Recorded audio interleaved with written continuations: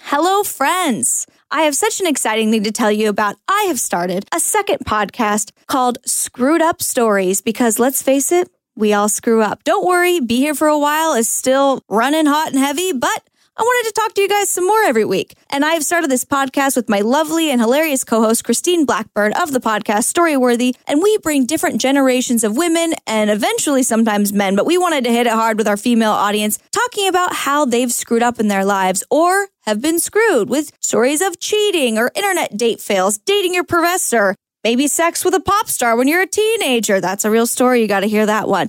It's a super fun podcast. We want to just brighten your day and make you feel better about the times you've screwed up because we all do it. Listen to the trailer now. We all screw up. We sure do. And we should talk about it more. Right?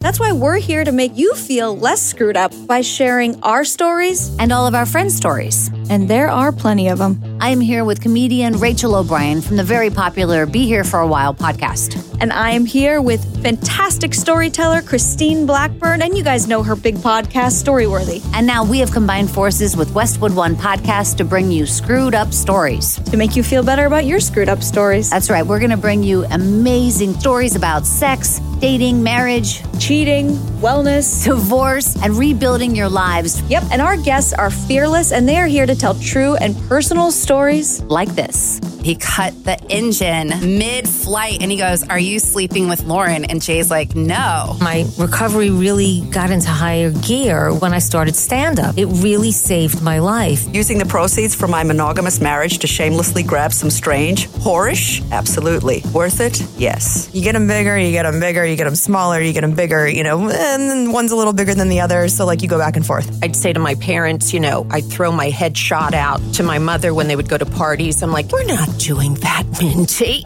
so nobody would help me. And there I was, next to Leif Garrett, washing my hair with Farrah Fawcett shampoo under Farrah's faucet. So I kind of just watched really depressing movies for 5 months, just laid in bed and grew a human and ate the proper amount of protein and took my vitamins. I was there the whole weekend, Friday night sex, Saturday morning sex. I'm wearing I have a dress on from Friday night. We have actors, comedians, celebrities, mothers, daughters, therapists. Everybody has screwed up. And we want you guys to join us every Monday for Screwed Up Stories. This is not a home and garden show. No, it isn't, Rachel, and it isn't Oprah. Nope, it's real life. And it is hilarious. I'm Rachael O'Brien. And I'm Christine Blackburn. Don't miss Screwed Up Stories every Monday, you guys. Brand new episode. Try not to get screwed. I hope you guys join us every week on Screwed Up Stories.